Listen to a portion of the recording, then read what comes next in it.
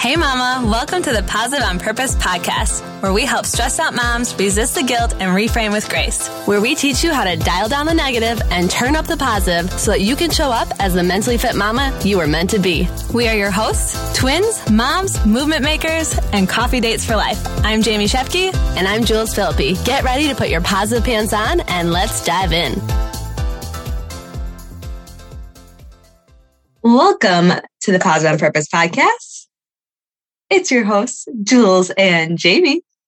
Welcome back, or welcome for the first time. Thanks for waking up with us today, or whenever you are listening to this. We're so glad that you decided to press that play button and join us for a little quickie, we'll call it. We're going to dive right into today's content. It is short and sweet, but impactful.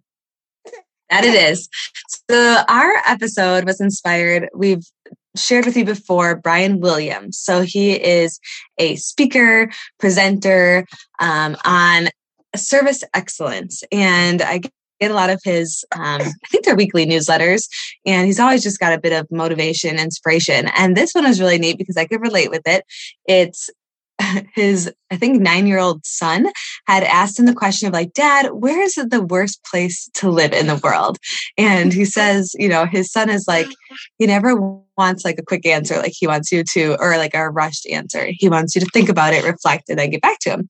So he had thought about it and, oh yes, and someone's here.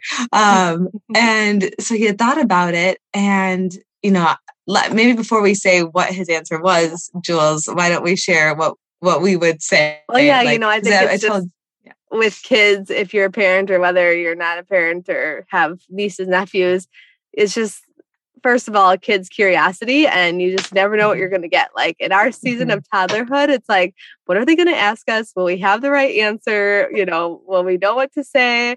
And these are like, this is like one of those questions where it's like, if my son is like, Mommy, what's the worst place to live? I'm like, well, the one that doesn't support your dreams.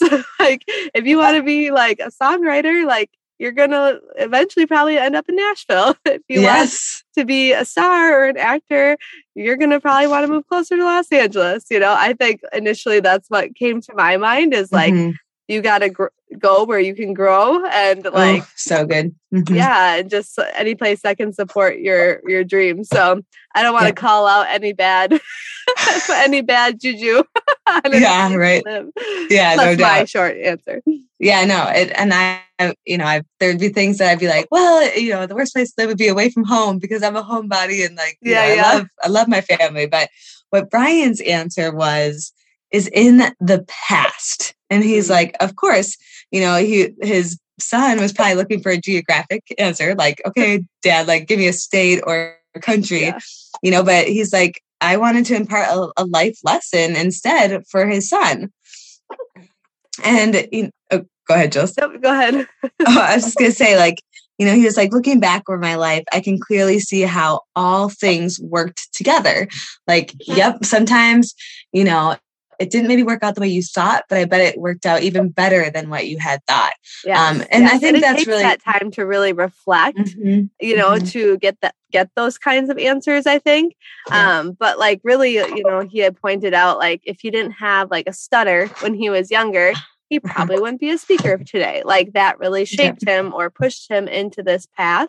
Same thing for my mentor, my manager. He talks about this crash on stage where he like completely froze. And, you know, that could have been something that, you know, he could have sat with and said, I'm never stepping on a stage again. Like, you know, and now he's a phenomenal speaker and is like literally changing lives because he didn't sit in the past. He didn't stay or live in the past. He learned from it. And that's what Jamie and I want to say too, is like, don't get this wrong with like, take this out of context to say like the past is invaluable. We can always learn from the past. That can be our teacher. And that's exactly what Brian is saying here too.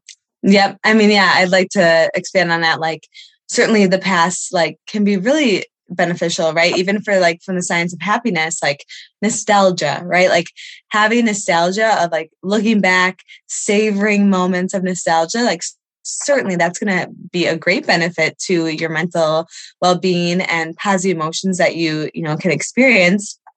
And I think of, even with, again, Science of Happiness example of like sense making, like when you go back and look at what happened, making sense of that and how it, again, blessed you or led you down a path that maybe you weren't going to go down originally, but it worked out again for the better. Like, Jules and I not always using our voice, or, if we would have let us never being like leaders on a basketball or sports team, like we would have probably never thought or saw ourselves as podcasters using our voice and leading others that way. Yeah. Or being like very introverted, or, never being like the leaders on a team. Like we were the contributors. And then, we learned from that and thought like, why not us? Why can't we be leaders, of our home, of people, of our community that we lead here? I think that's so powerful. Yeah. So really reflect on that question of like, what if somebody asked you that, like, where would be the worst place to live? Like I had to think about it for a little bit, but I love that answer of, again, maybe it's what Jules said. And I think we highlight that in a couple of our episodes of like, change your environment to support you to where you want to go. And then for the past, learn from it. And then like use it as a place that, like, again, you don't unpack there, you don't stay there, but what can you learn from it and launch yourself forward into, what you're capable of in the future. Yeah. Cause I love this quote. Like, even if I look back or I try to go back, I wouldn't fit there anymore because I've grown. Like I've stretched myself. It's leading me to the next thing. I'm going to learn from it, but I'm not going to sit there. I don't want to, I'm not, putting up camp and camping there and like sitting with it too long, because that's just not going to serve me. And I'm going to be stuck or plateau, or, I risk being in the same spot I am now. So we just want to share that with you, and we hope it encourages you.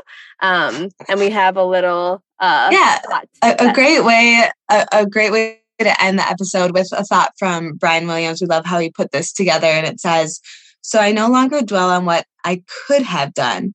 Instead, I'm grateful for what was, appreciate what I have, and work towards what can be."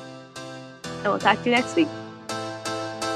Thank you so much for tuning in today. Mama, we know your time is valuable, so we appreciate that you spent it with us. If this episode resonated with you, go share it with a friend, or we invite you to post it to social media and tag us so we can express our gratitude. And together, let's live more positive on purpose.